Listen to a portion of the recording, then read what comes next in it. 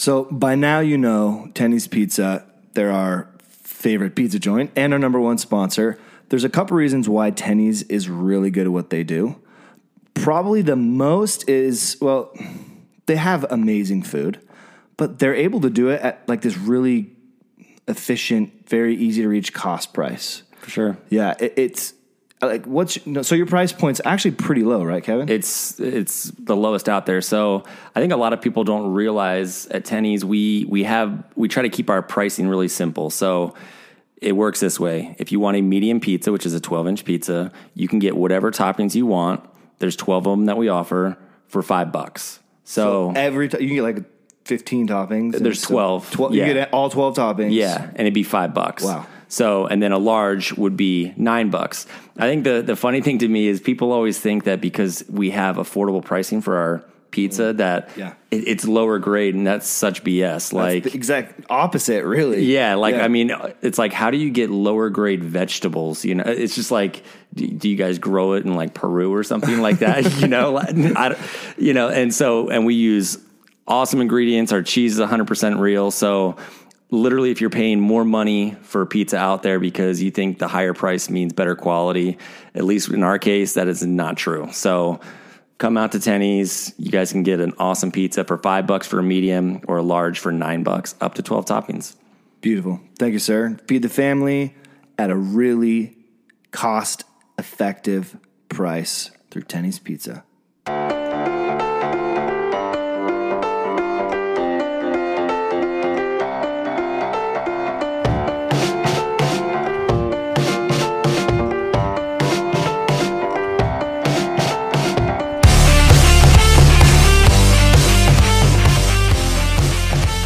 Okay, we're back. Finding Strength Podcast. Say we're recording. Sorry, this is take 2 because I don't know what I'm doing still, apparently. Yes, but if you said it to me, I wouldn't understand what you're talking about. Sorry, I was just in the middle of giving Bethany a bunch of crap. Welcome back to the Fighting Strength Podcast. I'm here. I'm Matt Quackenbush with my amazingly favorite person other than your wife. I can be number 2.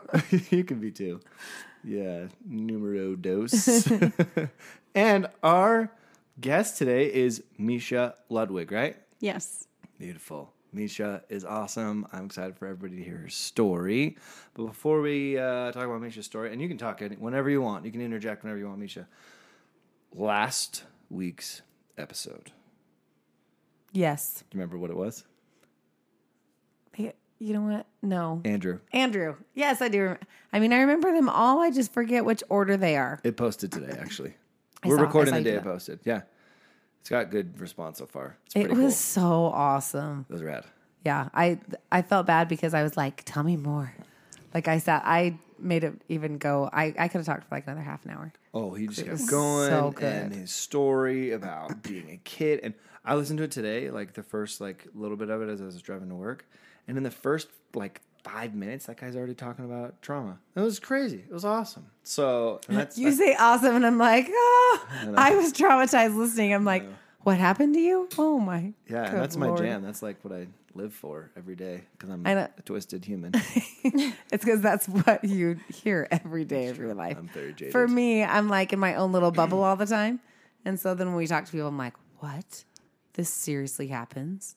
Like, oh my gosh. Yeah. It freaks me out. I think one of the biggest things we get in feedback is like, my mind has been expanded. Like, I didn't know this was out there. Like, this exists. Like, people think like this, and I'm not alone, which is a huge one too, which I think is great. So I'm excited for you, Misha, to tell your story.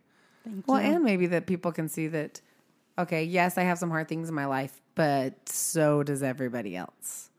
And so it's like you can keep working through it, keep dealing, like you can do it. Well, we talk about this. I actually talk about this at work quite often. It's like the social media of the world, right? Like if you go on social media, if you were to use that as your like baseline for how everybody else is doing, pretty much everybody else is either going on vacation or eating delicious food.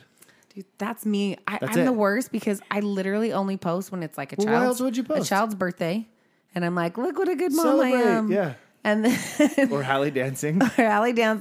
Or us on vacation. It's like, I don't post when it's like, my life's a shit Today show. Sucks. Today sucked. No, it didn't suck. But, just like the day-to-day, Oh, everyone's sick. It's raining outside. Blah, blah, blah. Which is how you are most of the time. Seriously.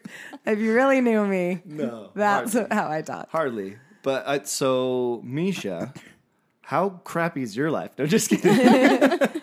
I'm excited because I've never met you at all. Like, Yeah. I got here late and I walked in and I'm like, I know nothing.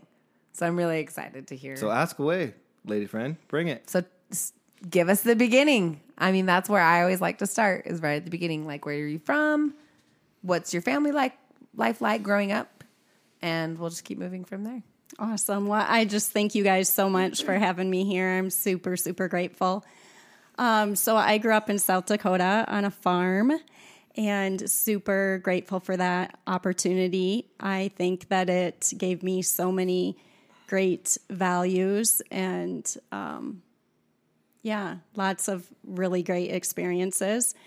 So I grew up with both of my parents and I was, number 3, 4 of 5 kids. I have an older half brother, and then my oldest sister, my older brother, and then when I was 10, we adopted my little sister. So grew up on the farm, and Side note, just so you know, just today I was at work and I was listening to country music because my husband wasn't there. And it's the only time I can listen to country music. And I was saying, I always have wanted to live on a farm. I seriously was like, I'm going to marry a cowboy because I want to live on a farm. So, anyways. And you married Kevin. And then I married Kevin, who hates camping. He's the opposite He's of a not cowboy. a farmer. But I tell him all the time, I'm like, you're lucky I married you. I was going to marry a farmer. Yeah. You do have one animal. You have a dog. Yes, he's not really. He's like another child. He sits in the house all day long. Well, yeah, what is like? So you're on a farm since you were born, and you started life farming stuff. yes, I started farming when I was born. No, You're out like raking. No, but Like, you have to take care of animals and like get up and like get the eggs from the chickens and feed the horses and milk the cows, all that. yeah, we did not have chickens. Well, I do remember chickens at one point, very briefly, but we were mostly, my dad had a lot of land. We had crops and cattle. So that was mostly what our farm consisted of. But yeah, I remember the days of, like not spraying the weeds around the cattle yard, but literally out there in 100-degree weather pulling the weeds. My dad was very anal about everything. And you can't kill weeds; you got to pull them. yeah, Yep. yep. There's a lot of weeds on a big farm. Yes, there is. Wow. Picking rocks in the pasture, walking a lot of corn and bean fields. I remember one summer being out there. We had a really big deck, a wraparound sort of deck, and being out there staining it in the heat and armor-alling our stock trucks. And yeah, we worked the land. So were you close to your siblings? I was. I felt like, our family was very close to my siblings and my parents, although as I got older, I realized how a little bit jaded that belief was for me. So, Why do you say that? well, I wouldn't say that I'm close to my family today. In fact, they're not really a part of my life. And, that's really, I don't even know whether that's their doing or mine, but it just is. And it's something that I've come to really just accept right now and sort of love them from a distance. I feel like as I've continued on this journey of personal growth and development, that I'm just in sort of a different world than they are. And I really think that as I've continued on this journey, that ways that I show up kind of create some internal struggle for them to have to sort of look at some painful things that they don't really want to look at. So at what point do you feel like, when you were younger, you guys were close, Can you recall like when that changed? When that it went from being close to this probably isn't a healthy thing for me, or or it's just, was it a natural progression of life? Well, I think it's more about when you grow up and you think that you're close, it's because that's all you know. That's your experience. You don't have anything to compare it to. When I look back, I remember the days like my dad, I grew up, he was an alcoholic. He went to treatment when I was 10, at which time my parents split up. And so my older sister stayed living on the farm with my dad, and my brother and my baby sister and I went to town and lived with mom. They were separated for a year, but I remember a lot of the chaos around his alcohol use, and there was some infidelity on his part. And so I remember all those, experiences. I remember very vividly the first farmhouse that we lived in had, like the old vents where you could look down, through the floor upstairs and see downstairs. And I remember seeing mom and dad get into a fight. I assume that my dad was intoxicated, but I remember what I recall is him one of them breaking a lamp. And so, to think we were close, but then, like I said, as I got older and kind of began to see what is normal? I want to use that word because I don't know what other word to use, but quote unquote normal families. And then to realize, wow, like our family was so dysfunctional. So what age were you when your parents split up? 10. And did they end up getting back together, or did they get divorced? Yeah, they did. They were separated for a year and then got back together. And then I was 19 when they split and divorced. So you said, I realized my family was dysfunctional. Like, when did that happen? And if you wouldn't mind, just briefly taking us through what that process was like for you, because I think that's very unique to each individual, because a lot of people look at their families and go, oh my gosh, fairy tale is come to an end and reality is hit, and wow, we're dysfunctional. What was that like for you? Are you asking what was it like when I started having that awareness? Brought you to that realization? What was the mental, emotional journey like when you realized it's not a fairy tale anymore, this is real, I got to do my own thing? For sure, a lot of pain and just feeling like, wow, were we just these bunch of frauds growing, was our just questioning, a lot of questioning, what I knew, my belief system, my identity. I would say that a real pivoting point for me was when I got married when I was 18. And when I was 28, I left him. And through that process, he had been dishonest with my family. And he and I were pretty good at putting on a show for people. People didn't really understand the depth of the pain that I was in throughout my marriage.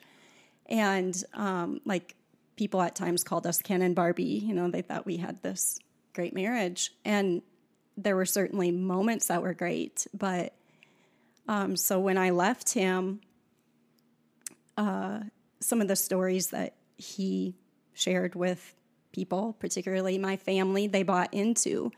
And so they really weren't a part of my life for a couple years after I left sold him. You out to your own family, is yeah. what you're saying. Yeah, I remember days when he would show up to pick up our children to take them to holiday gatherings with my family. Oh. And you were exiled. Yeah. Because of the lies he was telling. Yeah. That's brutal. How lonely. Yeah, it was really lonely, and there were just that point in my life was such a dark time in my life. Just so much continued trauma that I had attracted into my life. And So take us through that journey just a little bit. So you get married at 18. Mm-hmm. Why so young? I got married at 18, so that's why I can ask that question and be totally fine with it. Yeah, my wife was 19, so. But I mean, I know in my head, like, reasons why, you know, I dated him for a long time. I was religious, and it was like what we were supposed to do. So I'm just wondering, like, why'd you get married at 18? Well, when I was 18, I mean, I definitely was in love with him. And, you know, I remember in my senior year, as my friends were preparing to go to college, I was like, I just want to get married and have babies. Like, that's what I want. And I chose not to go to college at that time. And, you know, I was in love with him. That's what I wanted, was to have a family. And I think some of it was about just wanting a family not like the family that I had. Mm-hmm. But long story short, my family had decided to sell the farm, and we moved to Colorado right after I graduated from high school.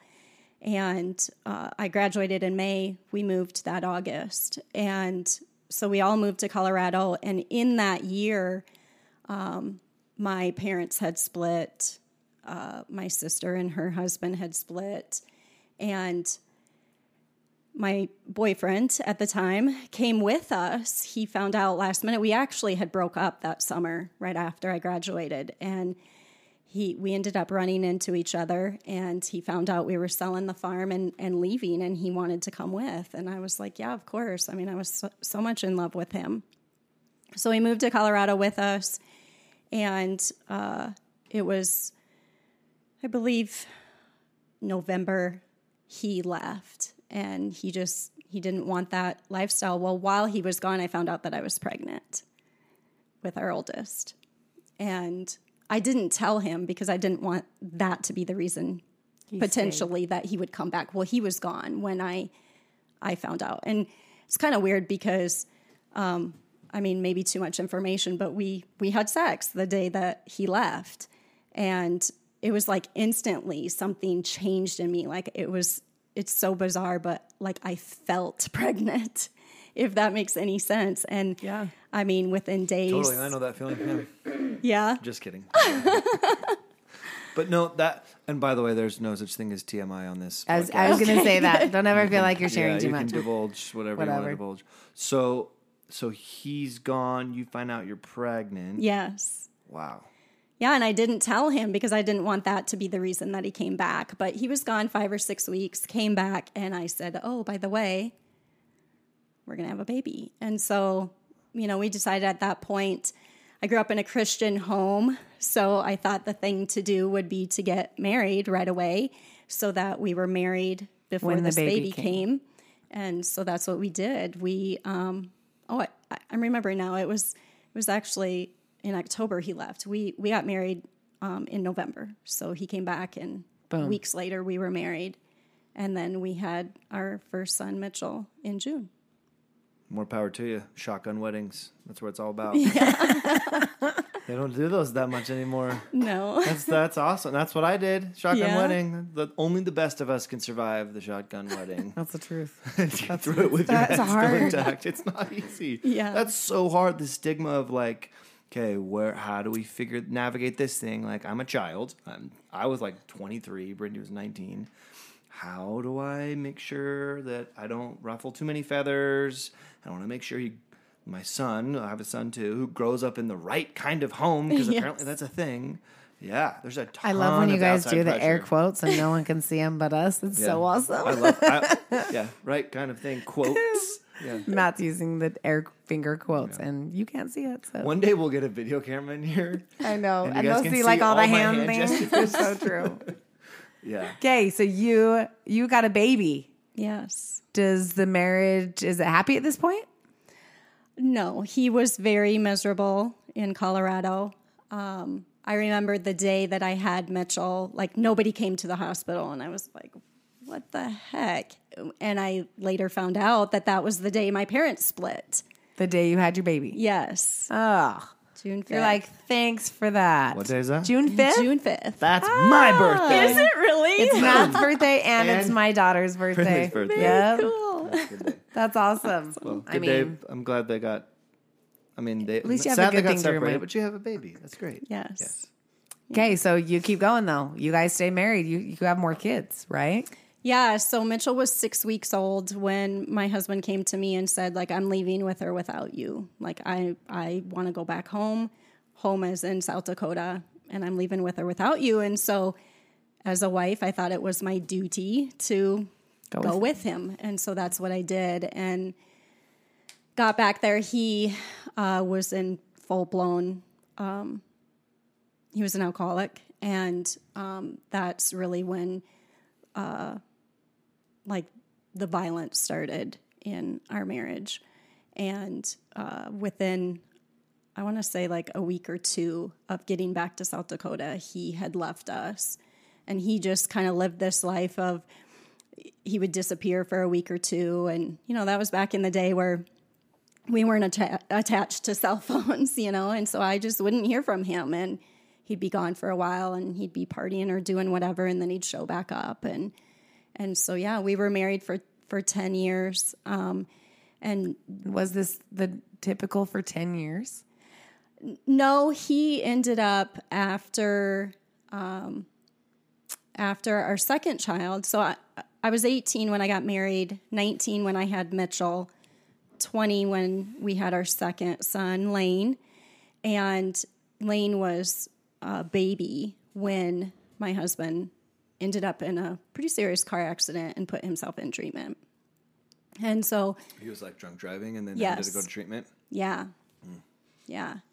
And I recall that like our divorce was almost nearing an end or whatever, and he just like didn't show up for court, and I thought it was like this big joke or something, you know, and when he went to treatment, he couldn't call me right away. And so then I remember getting the call from him while he was in treatment, and I just instantly could hear in his voice that something was different. Like I was like leaning in, like, what, who are you? You know, and he said he was in treatment and just really begged me not to go through with the divorce, to drop it and all this stuff. And, you know, I was just so grateful that he was in treatment. And I told him, I'm not going through with the divorce right now, but I am not, like, I'm just putting it on hold. And I was there for him through the treatment and everything. But we were separated for another year after he got out of treatment. And then we got back together and then, of course, had our third son. And so he sobered up, but a lot of the behaviors didn't change from my perspective. And when you're talking about behaviors, like abusive, like physically, emotionally, verbally, what was that like? You know, it's hard for me to answer these questions because I assume at some point my kids are listening in and I want to protect them, but they're all adults. They get it. But so I'm maybe not going to be real specific just out of respect to them, but there was abuse throughout our marriage for sure. And I would say that I experienced every form of abuse, physically, emotionally, financially, sexually,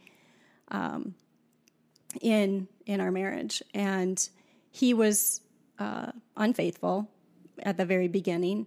And I was raised to just like, I remember my parents always saying things like kill him with kindness and walk in love and all of these things. And so that's what I thought I was doing, was loving him through all of that. And when in reality, you're not killing anyone with kindness, but just being the doormat for his abuse. Yeah, I was really killing myself is what I was doing. And so fast forward, 10 years of marriage, like he had sobered up, but still was just very selfish. He would, from my perspective, rather hunt and fish than show up and be a dad and a husband, at least be the dad and the husband that my kids and I needed him to be. And so when I left him 10 years into that marriage, I was just so completely broken.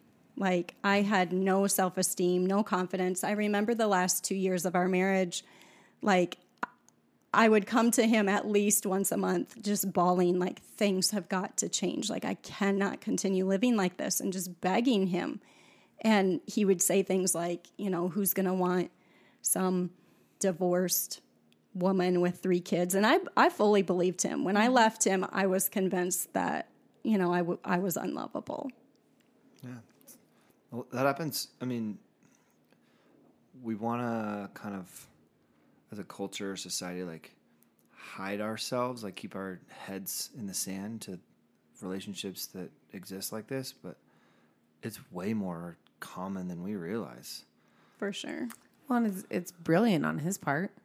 He can treat you like crap, and you're never going to leave because he's broken you down. Well, one of the biggest things that is so awesome about, I guess in the 70s they call it the feminist movement or whatever, but there's like this empowerment of women culture that's starting to happen. Like this last session of Congress, like more women were elected in positions of power than in the history of our country. Like we're starting to wake up and understand like women are not meant to be submissive. They're not meant to be, under the thumb of some man or whatever.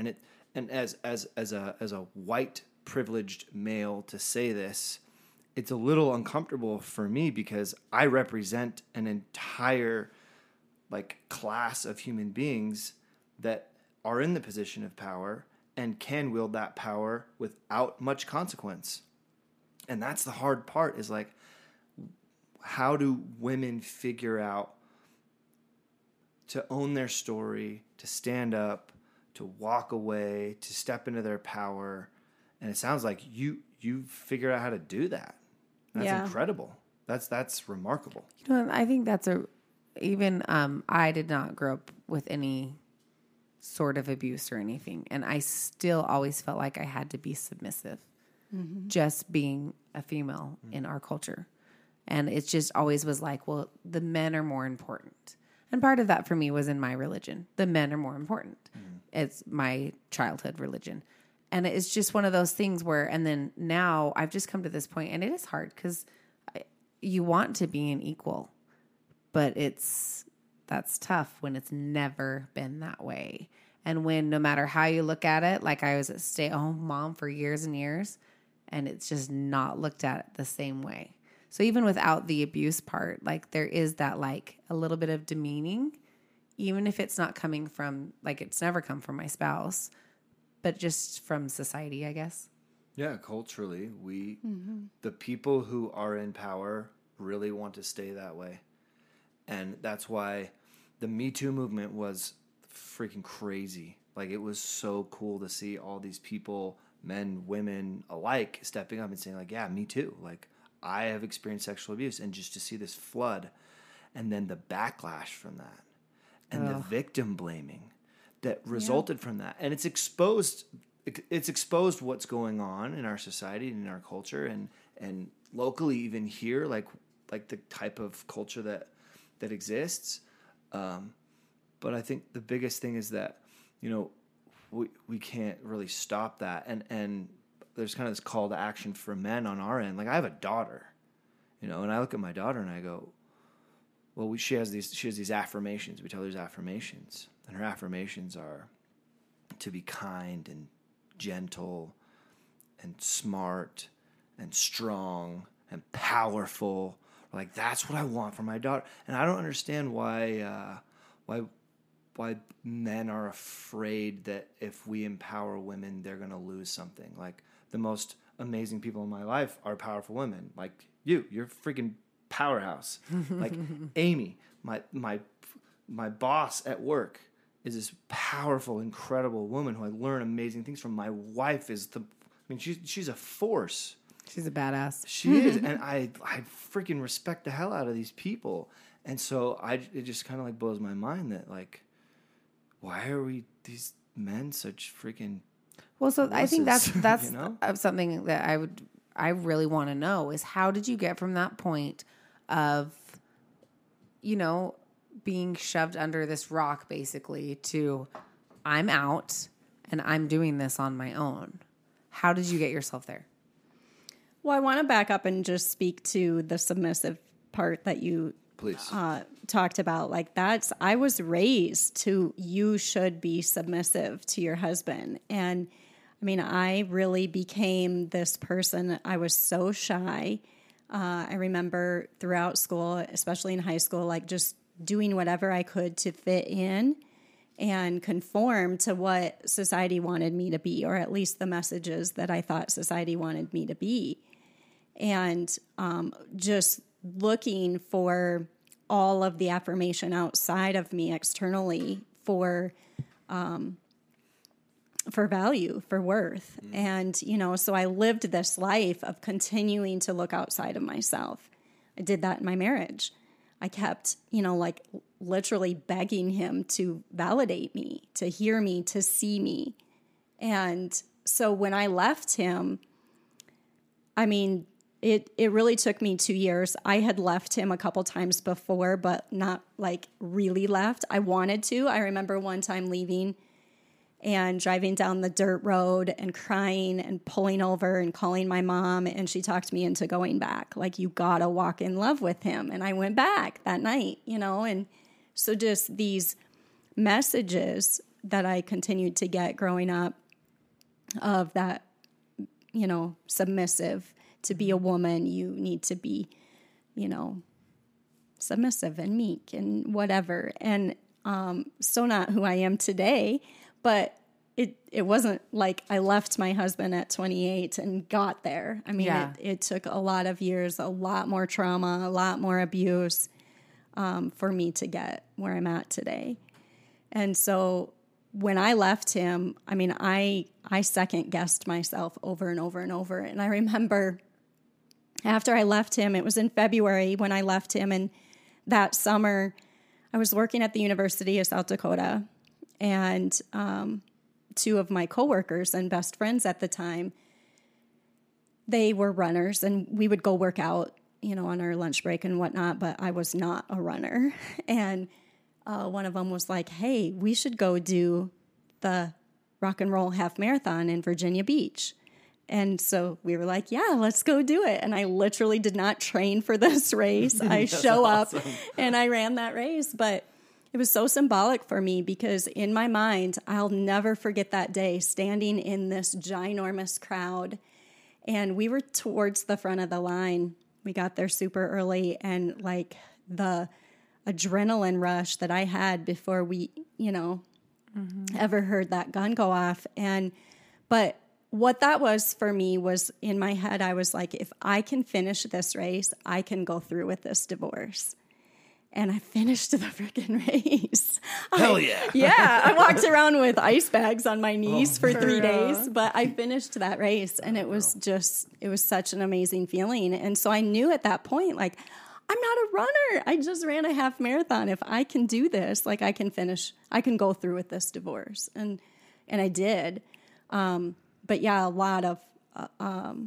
lot more abuse and trauma. And, I talk about how I was raised on this farm very much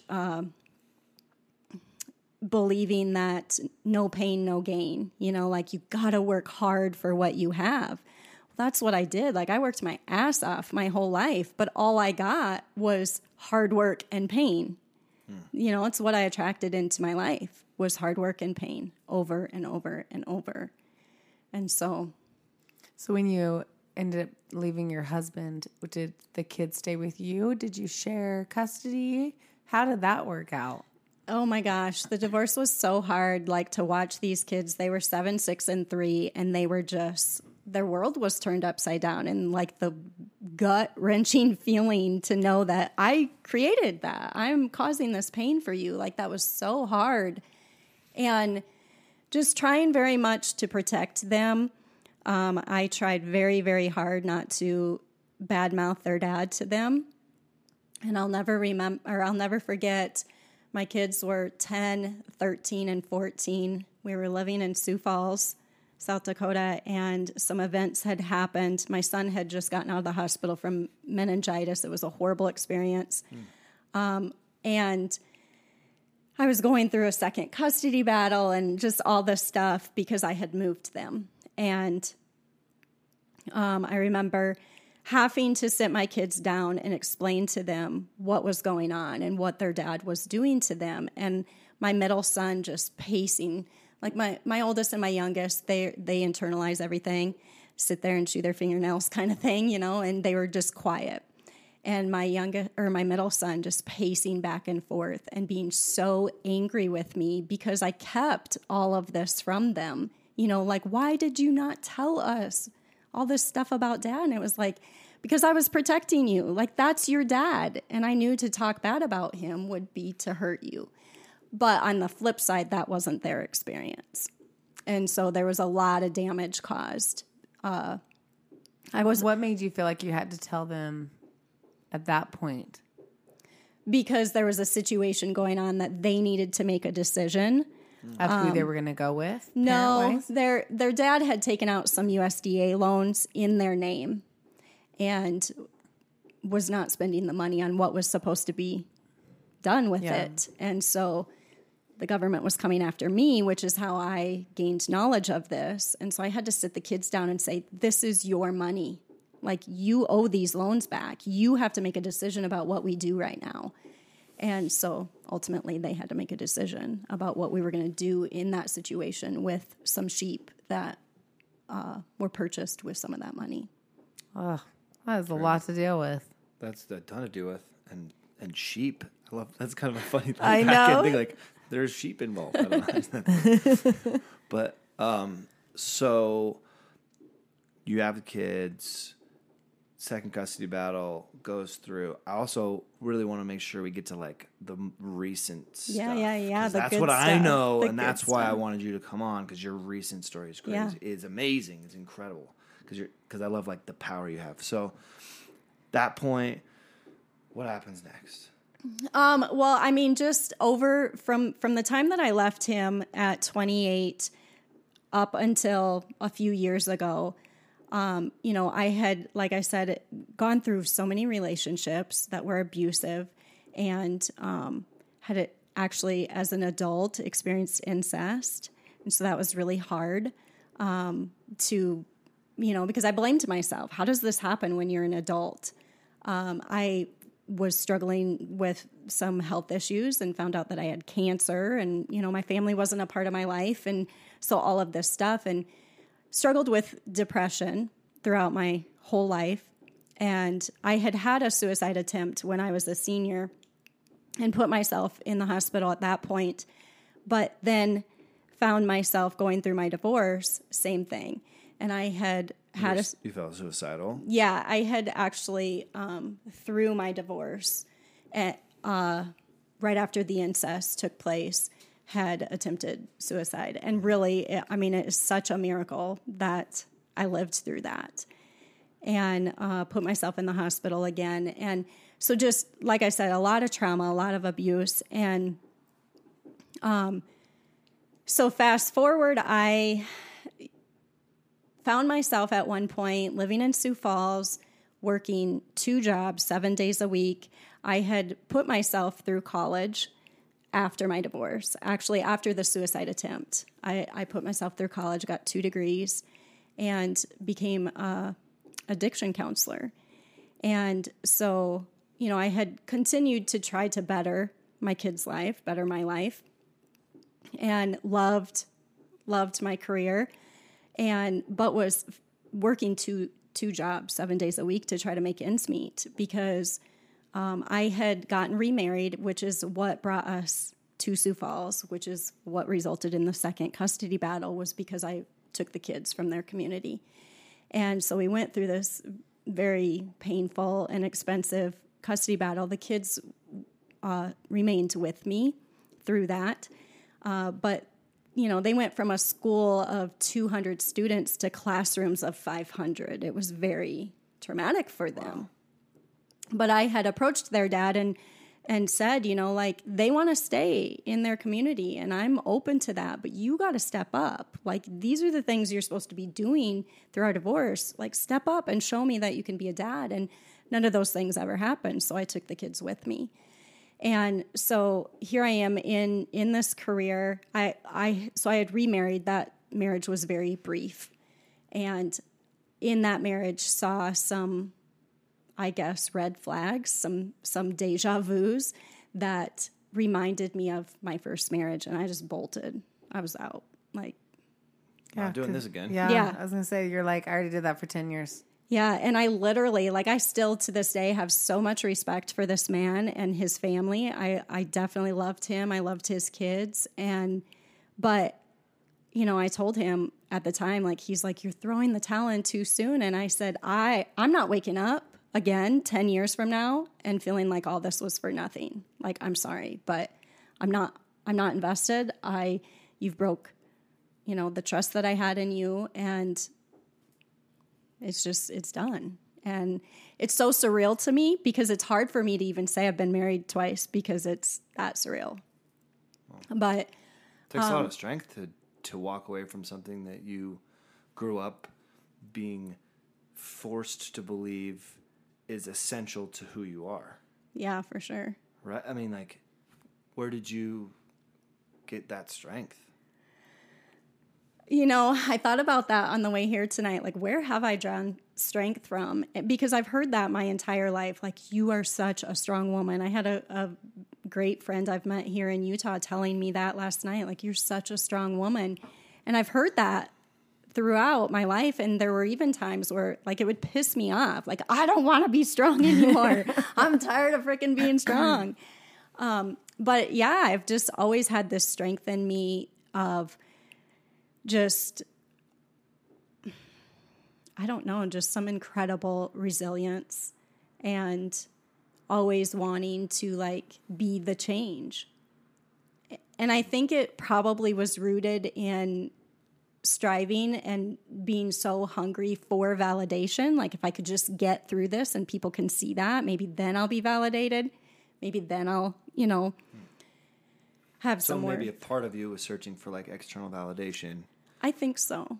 And maybe that's part of it, but I found, like, that's not, at least for me in my experience, that's not often enough to, like, really get through the difficult things you've been through. So, like, maybe there's something besides the external validation. Like, if you had to say, like, okay, what's my why?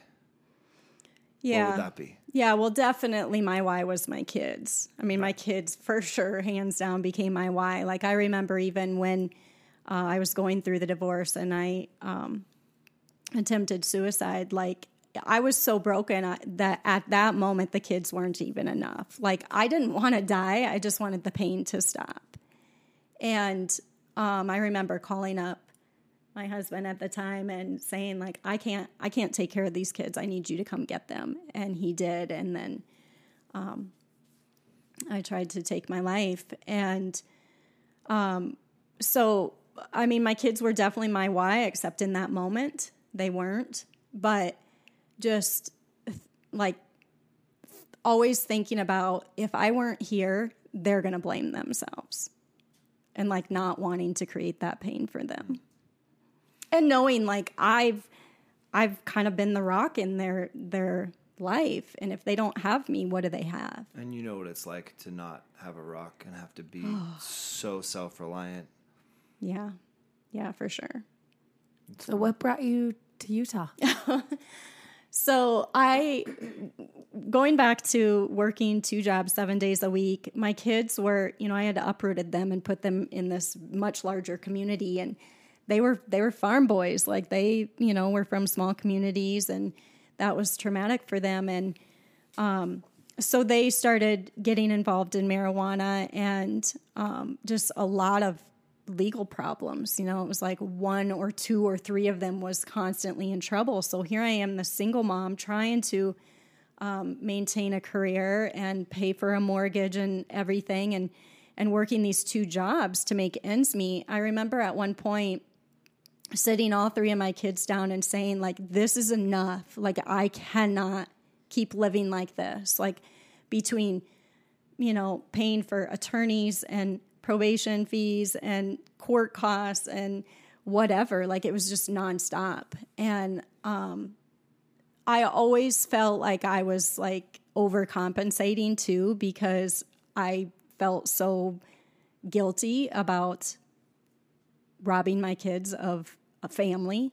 And so I definitely overcompensated. I did everything for my kids and tried to make up for it. And so I did a lot of enabling too. But then, you know, I'd go back and forth. Sometimes I would enable them, and sometimes I'd be calling the police on them or calling probation and being like, you know, whatever.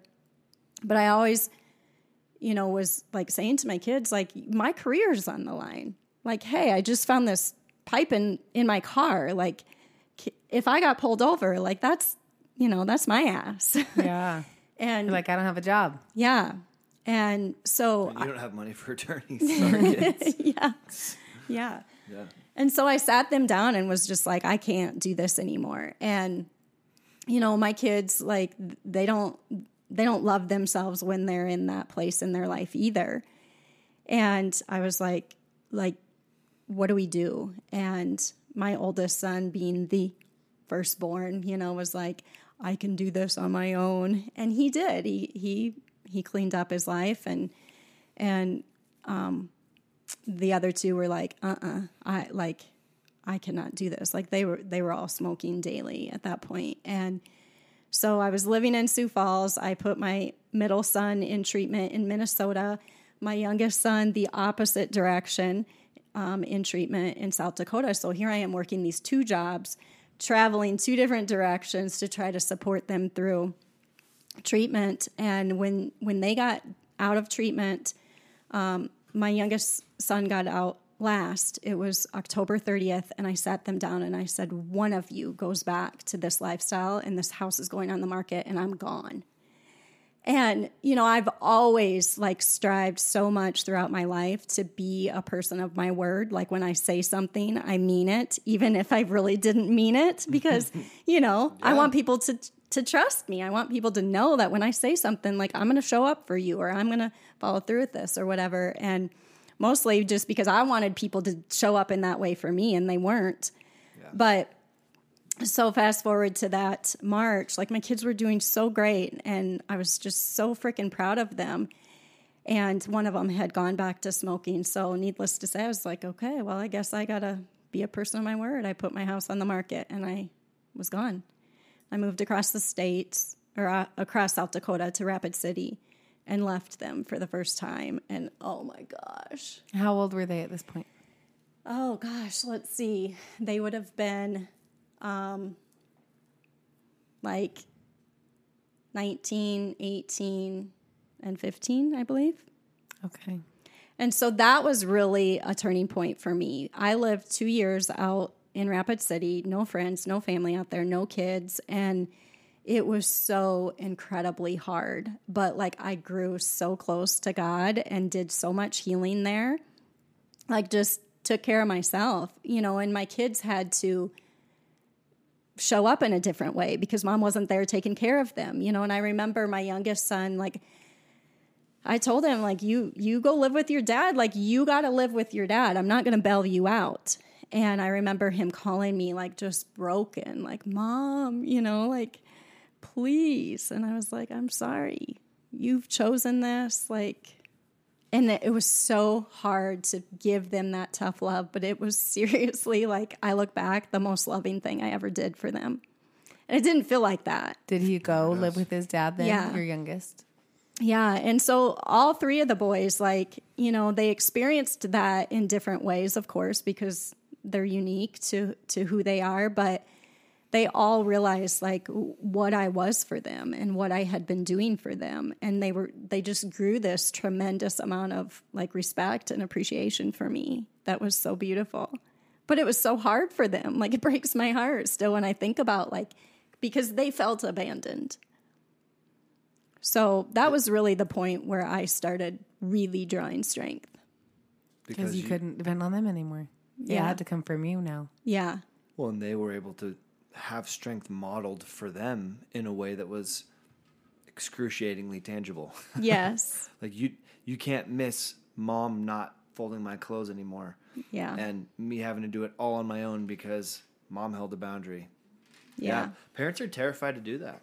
Terrified. Oh, that's because that would be hard. Terrified because it feels very selfish.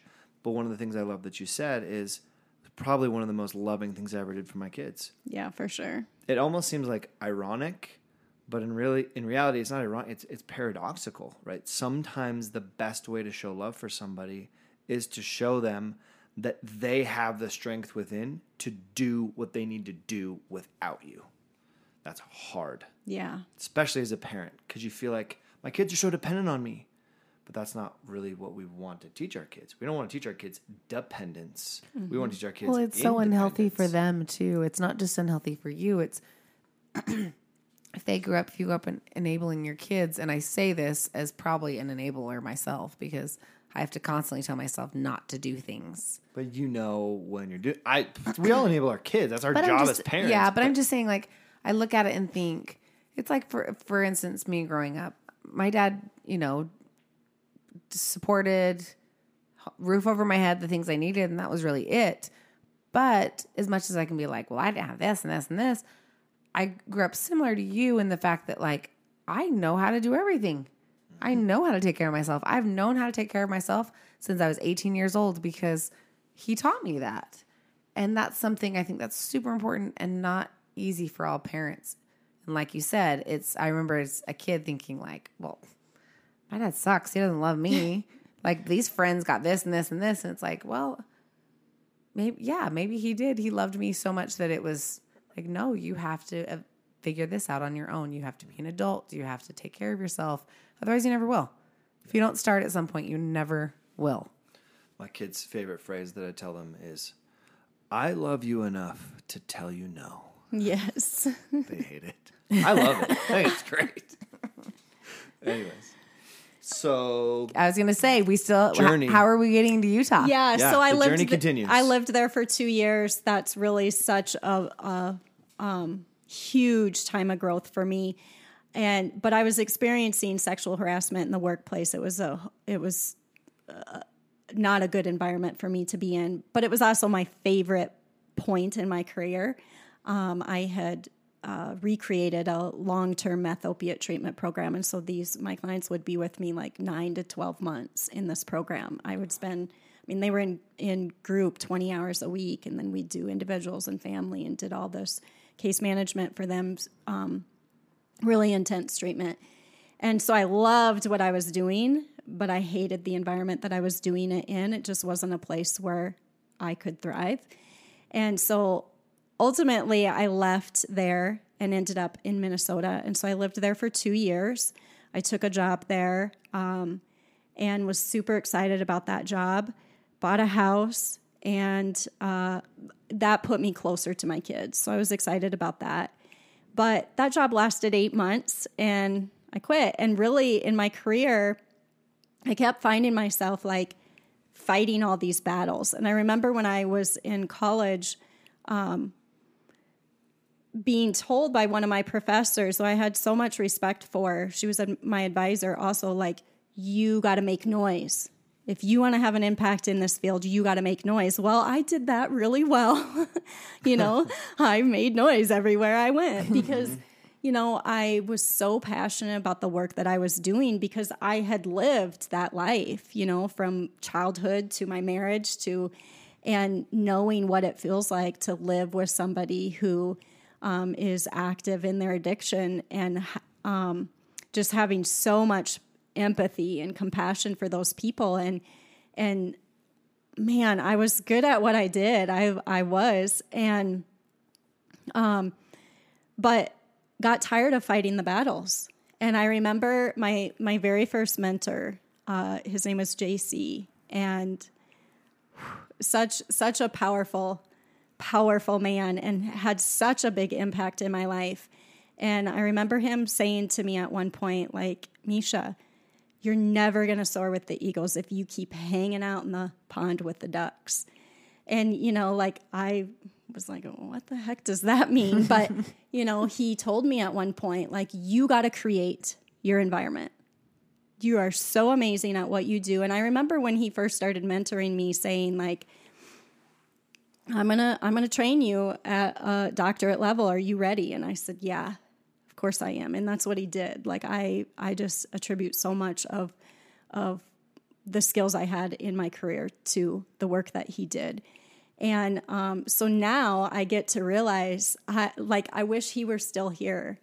He passed away of a heart attack, and I wish he were here so I could have that conversation with him. Like, I'm creating it. I'm creating my environment. It's so freaking exciting. But so I ended up walking away from my career 2 years ago out of just frustration of fighting battles in the workplace. And so then So when you say fighting battles in the workplace, you feel like, and maybe I'm projecting a little bit here, but like that you know what needs to be done that works, but there's barriers in the way of that actually happening. Yes, like, you know, in the treatment world, they talk about client-centered care, and we do what's in the best interest of our clients and yada, yada, yada. But I don't feel like that's really what they do. It's about money and warm bodies. And, you know, I get that. That's what makes the wheels turn. But for me, like, I was so true to my clients and what I felt was in the best interest of them. Like, there were times in my career where I would do an assessment on a client and be like, I have no recommendation for them, you know, and then leadership would be like, you need to refer them to our da-da-da program. It's like, no, they don't need that, you know, but they wanted that those clients to continue to be fed into their programs. Well, so stuff like that, like just always doing what I felt was in the best interest of my clients, but Loose, ethical organizations. Yeah. And seeing all the unethical stuff that would take place with coworkers, and I made noise about it. You know, I would confront it like, hey, you know, this isn't okay. And so, Are you still a clinician now? I am still licensed in the state of Minnesota. I've maintained my license in South Dakota. That one is inactive, but yeah. That's cool. I'm just saying, like, if you ever need to like work somewhere, I know people, but I'm just kidding. But that's might cool. No, have a place for you. I don't know. Well, because that's very similar to my own philosophy and my own frustration, and that's why I absolutely adore where I work now, because it's a company that doesn't buy into that, and it's the first place I've ever worked in the industry where that's not the case. And people who are listening to this now are going to be like, really? Even when you worked with me? Yes, even when I worked with you. Because I worked with the board of directors and I worked with those people, and out of one side of their mouth, it's, well, we got to make it about the kids or the treatment or whatever. And then the other side of the mouth, it's like, well, I'm pulling in $250,000 a year and we're not going to tell anybody that. Or, oh, wow, I'm going to buy a multi-million-dollar facility and charge people absorbent amounts of money for treatment. And it's just, it's painful to watch, because the work that we could be doing is not being done because of these loose ethics. Yeah. And it's sad. And so it's good to have a fellow frustrated human in the room. Yeah. Anyway, so I walked away from my career, and at that point I was like, oh, great. Well, I thought that was my passion and purpose. So now what the heck am I doing? Like, what is my passion? What is my purpose here? Like, I don't even know. I felt very lost. Got into another unhealthy relationship, a guy that I had been dating off and on over the years, and ended up going to work for him. Loved what I was doing. He was a custom home builder, and so I was doing a lot of the office management, project management, design and stuff, and loved it. But ended up realizing through our relationship, when, you know, we're like talking about marriage and all this stuff, that he was not being faithful. And so at that point, I was just completely broken. That was January of 2018. And I was just like, you know what? I'm like so done with this life. I'm so done with life here. Like, my life is going nowhere. It's just this pattern of, you know, unhealthy relationships and abuse and trauma and brokenness and pain. And so I decided to sell my house in Minnesota, and it took me 4 months working every single day and every single night to finish the remodel, because I had been remodeling it in the 2 years that I lived there, and sold the house last June and literally arrived in Ogden, Utah with my U-Haul truck, no place to go. And, you know, I had some applications in the process and such, but... Why Ogden, Utah? Well, you know, a variety of reasons. One being that I was definitely being called to the mountains. I lived in Colorado right out of high school, and just loved that. I had never been to Utah, Idaho, or Montana and wanted to. And then there was a guy that I had started dating from Idaho. And so he said, hey, you know, he works on the road and such, and I could take this job in Utah if you want to go to Utah. And I was like, heck yeah. And so that's why I ended up here. That's awesome. And you use the word heck, so you fit right in. Yeah. That's awesome. So, yeah, do you like Ogden? I love Ogden. That's rad. To be honest with you, I feel like it has a bad reputation. Well, but my family's from, my family founded Ogden, Mormon pioneer style. Yeah. OG Ogden, Dailies, Barkers, shout out. Woo woo. No, just kidding. But yeah, that's Ogden's where Weber State is, right? yeah. That's Yeah. my niece goes to Weber State, so she loves I it love there. that place. She I loves do it. too. It's beautiful. I couldn't tell you anything about it, so I have no opinion. Well, I'll talk to you later. But there's a bunch of cool stuff to do up there that I want to, people down south don't realize all the coolness that is up there, like Weber Canyon, because you just don't Yeah. get up there enough. And so that's cool. So So do your kids still live in South Dakota? Yeah, 2 of them are in South Dakota and one's in Nebraska, but they're all within a 2-hour Flight? distance of each other. Oh, okay. Yeah. And do they have a relationship with their dad right now? I know my middle son has a pretty good relationship with him. When my middle son went to treatment, he just was like, I remember him saying to me, I just got to accept dad for who he is. And he does a really good job of that. And yeah, he has I think the best relationship that he's ever had with his dad. The other two, they don't talk a lot about him. I know that they're all working with their dad right now. They all are builders, build homes and do finish work and stuff. So, Oh, that's cool. So at least they have contact with him. yeah. that's good. Yeah. And you don't talk to any of your siblings' parents anything anymore, or do you still talk to them? I mean, some of them I do not talk with. When I made the decision to sell my house and move to Utah, that was for them, what are you doing? From their perspective, I feel like what I hear from them is you just go in and out of relationships. You just keep moving. You're making all these poor decisions, where for me, it's every single one of those decisions has made me such a better person. I have gained so much through every move, through every broken relationship. Who are you to say that was a bad choice? Yeah. And so some of them have not spoken to me since I left. My mom and my little sister, very, very limited communication.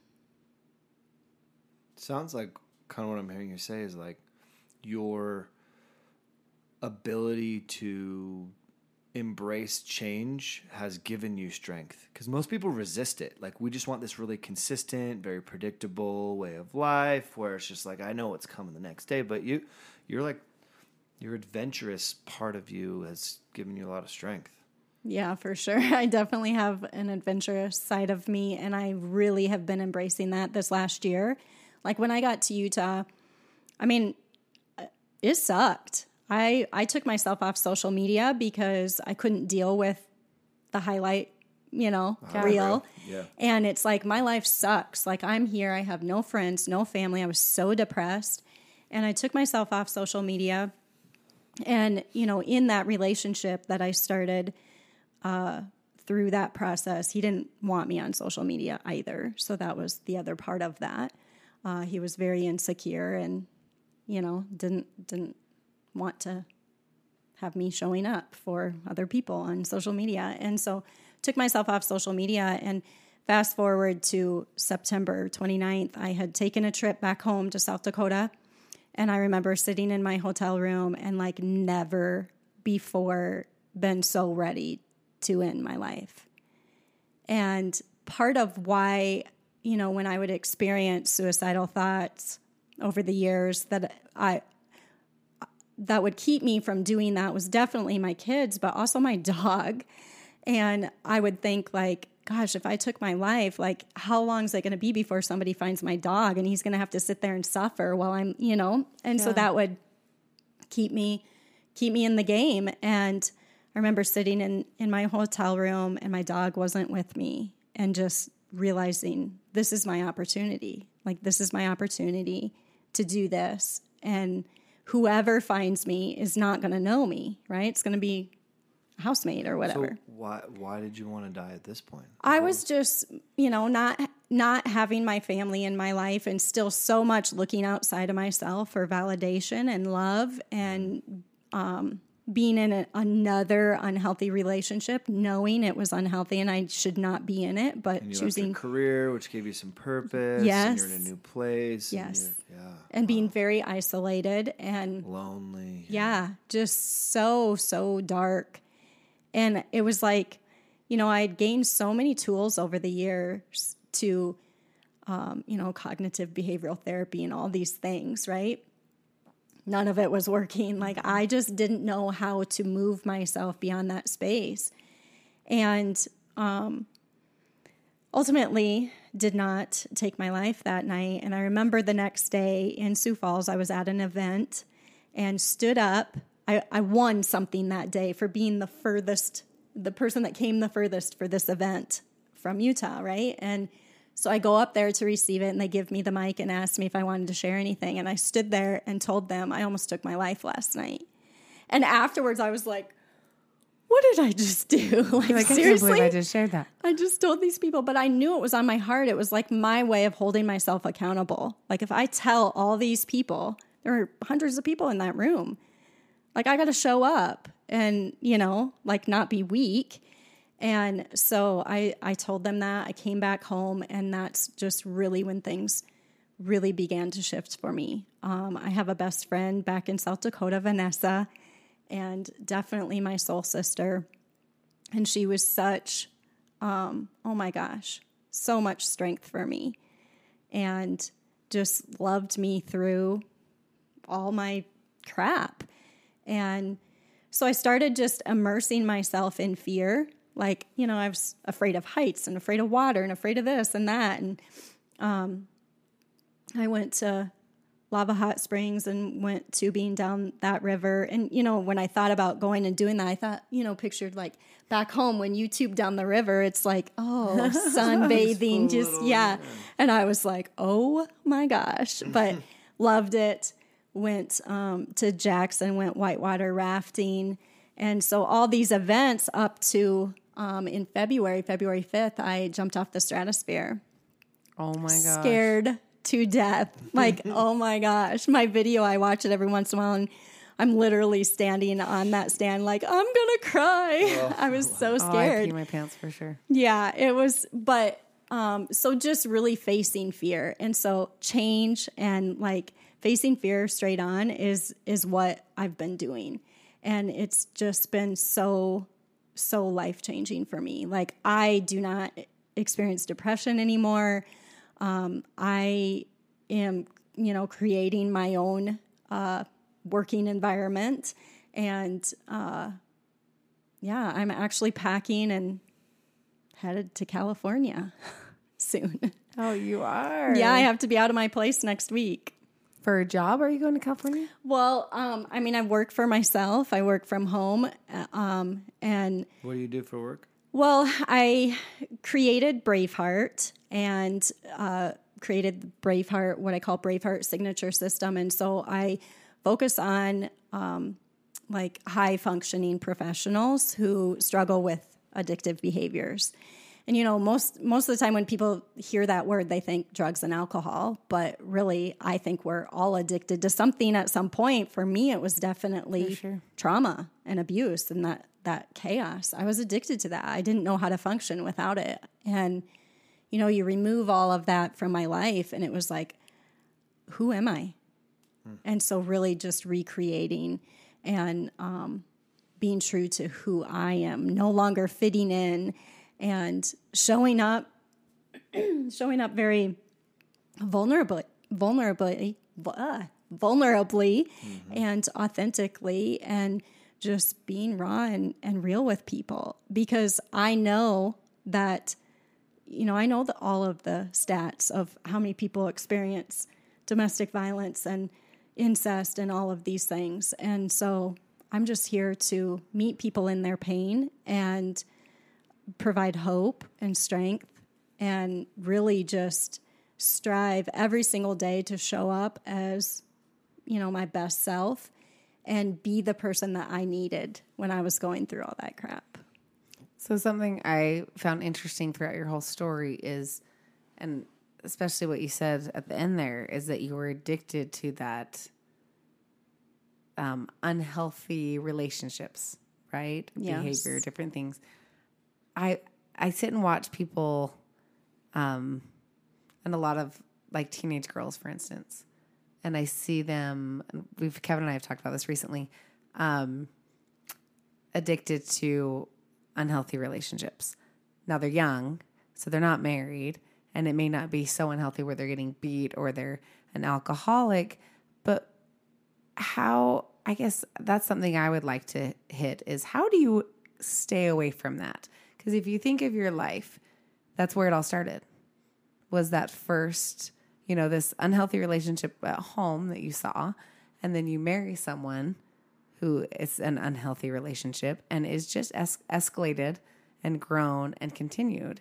And you are making a stop in that now. But I always think like, gosh, couldn't you stop that, when they're a teenager before that first marriage, that first relationship ever develops, where you realize like, okay, the red flags before you've already done it for 10 years. Do you know what I mean? Yeah, I do. And what I would say to that is I would not take back one single thing that I experienced. Like I know without a shadow of a doubt that my biggest pains are my greatest gifts. That's awesome. Yeah. And I think these teenage girls, these young kids, if you teach them that, they're going to be okay because they're going to experience a shit I was show. going to say that in itself is She answered your strength. question. Yeah. She answered your question, right? Mm-hmm. If a girl can say, I don't want to change anything about me, I don't need to change who I am. Because I would say, the thing you were talking about, like this chaos, but there's also another thing that comes up for a lot of us, right? Which is if I'm looking outward to feel good, there's a million things outside of me that are going to make me feel fantastic. What if at a young age, I look inward and understand that I am good and I don't need to feel good or bad or whatever. I just am. Maybe an unhealthy relationship isn't a part of my future. Maybe it is and I can get through it. The reality is, though, like we are our own answer. And once I can look myself in the eyes and be like, oh, man, like you got some good stuff going on. I think you're going to be okay. We got this. It changes things because I'm not afraid anymore. And I look at fear and I say, that's just a challenge. Yeah. An opportunity also. For growth. Yeah. Which is essentially what you're talking about. You're like, I'm embracing growth. And the crazy thing about life's journey is you can see in your story and in my story and your story and everybody's story, there's moments where I get it and things are fine. And then it's the deep, dark, difficult moments where I have to use those tools that I've learned, not just to get myself out of there, but why do we have these tools? So that we can connect with other human beings, so that we can come together to find our own strength within, so that I can help somebody and they can help me and we can connect. And that's what pulls us out of these dark moments. But if I believe that my tools are there just so that I can get through a hard thing and I don't need to call anybody or talk to anybody, those moments alone in the hotel room are really tough. So it's the very thing you did the next day. Went and got vulnerable and shared with people and connected, people you'd never met, and it pulled you out. Yeah. It's incredible strength. That's awesome. I love how you said you went and just faced all your fears. That, I feel like that is such a good lesson. Yeah, what's on your list? What are we going to do? Fear list. What are we going to face? Oh my gosh. Me jumping off the stratosphere. I think I'd put my hands. We are going to Vegas in July. I am Let's do it. so scared of heights. July Done. when? I'm meeting my best friend in going Vegas. the 4th of July weekend, I think. Are you really? Yeah, she's flying in on the 5th. We're going to go jump off the stratosphere. You guys can my join gosh. us. Oh, you're going to kill this me. is so happening. That might make me. We're going to get full on freaking, like, what are those, the cameras you can see your face? Yes. I would cry. I don't know if I could do it. I don't know. Oh my I gosh. know I could do it. That would be so fun. We really are going to be there that weekend. We really are, yeah. Wow. Oh, Bethany's Okay, quiet I'm going to now. think She's about allowed it. to say. Oh my gosh. No, I love that idea though. Kevin was going to make me for his 40th birthday. He wanted to jump out of a plane. We're going to go skydiving. In Dubai. We were in Dubai, and the only thing that saved me was it was like $900 to do it there, and it's like I think $200 to do it here. Yeah, well, and I was like, we'll do it at home someday. So I got out of it. Have you done it yet? No, Kevin, come on, man. but yeah. Anyways, I think that's really cool because I do agree. Like when I make myself face some of my fears, it makes you feel big. It makes you feel like you can do anything. Powerful. So I can see how that would change who you are. I think that was awesome. Well, and some of the other things, not just facing fear, but, just having so much gratitude. And really my life today is moving beyond what I feel is beyond gratitude and being appreciative, like finding everything in my day to appreciate. When I found out that, my landlord last week is not renewing my lease, I was like, whoa, where'd this come from? And here I am packing. I don't know where I'm going, but just finding everything in my day to appreciate. Like the toilet that has been running for the last year that I've lived there. I get to appreciate that. I don't have to listen to that stupid thing anymore. But just also living in today. Like I realize, looking back, that's what would put me into depression, and looking forward, that's what would make me fearful or anxious. And so just living in today, like today, my needs are met. I'm happy. I'm not going to let anything rob me of my joy. And so just really living in the now and being present with people. What's awesome about that is never not true. That is always true. We always have enough, even in our darkest moments. Yeah. It's perspective and embracing the truth that is that keeps us strong and allows us to pull ourselves up. Yeah, that's really freaking cool. I love that. And you're headed to San Diego, right? Yeah. Which is that's my stomping ground. That's my hometown. So shout out to the San Diego listeners. If I understand it right, you're kind of like looking for a place. Yes. So, Not kind of. I am looking for a place. So if you guys down in San Diego or want to, hang out with Misha a little bit, hit up Finding Strength, and we'll connect you guys. That'd be fun to have you meet some of my friends down there. Oh, I would love it. Yeah, that'd be cool. Yeah. We'll talk after. We'll get some good stuff going. Thank you, Misha. That was amazing. Really super cool. Thank you so much. So before we finish up, what? My voice is like cracking more and more. Can you tell? It's getting final worse. thoughts. What did you get out of this? It's the biggest thing. My biggest takeaway was the probably what you said at the end there, but I felt like you've been saying it this whole time. But the living in the now, I struggle with that big time. And I love the idea, like how you said, you moved here and you did this and that adventurous side of you. I feel like I have that in me and I like stifle it all the time. But I'm like, it's like crying to get out. Do you know what I mean? So I love that. And I think that you had a lot of really good examples of things I would like to work on.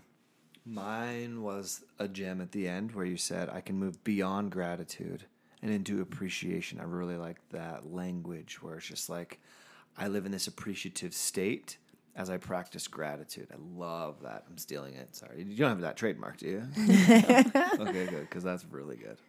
That's I know. Really good. I love that Thank too. you. Yeah. How about for you? Final words of wisdom, knowledge bomb drop right now. I am just so incredibly grateful for, the people that God keeps bringing into my life, that I had an opportunity to meet both of you, and just the commonality and the connections from San Diego to June 5th to you guys are going to be in Vegas in July. Like, we're totally jumping up the stratosphere together. It's happening. My husband's going to be so talk happy. talk about adventure, right? Yes. I'm going to hold you to it, but just so incredibly grateful for the people that keep coming into my life. And just so grateful for you guys to have me here. And I'm just so appreciative of it. Thank you. We're grateful for you. Yes, Thanks for coming definitely. Yeah, Thank you. Thank you.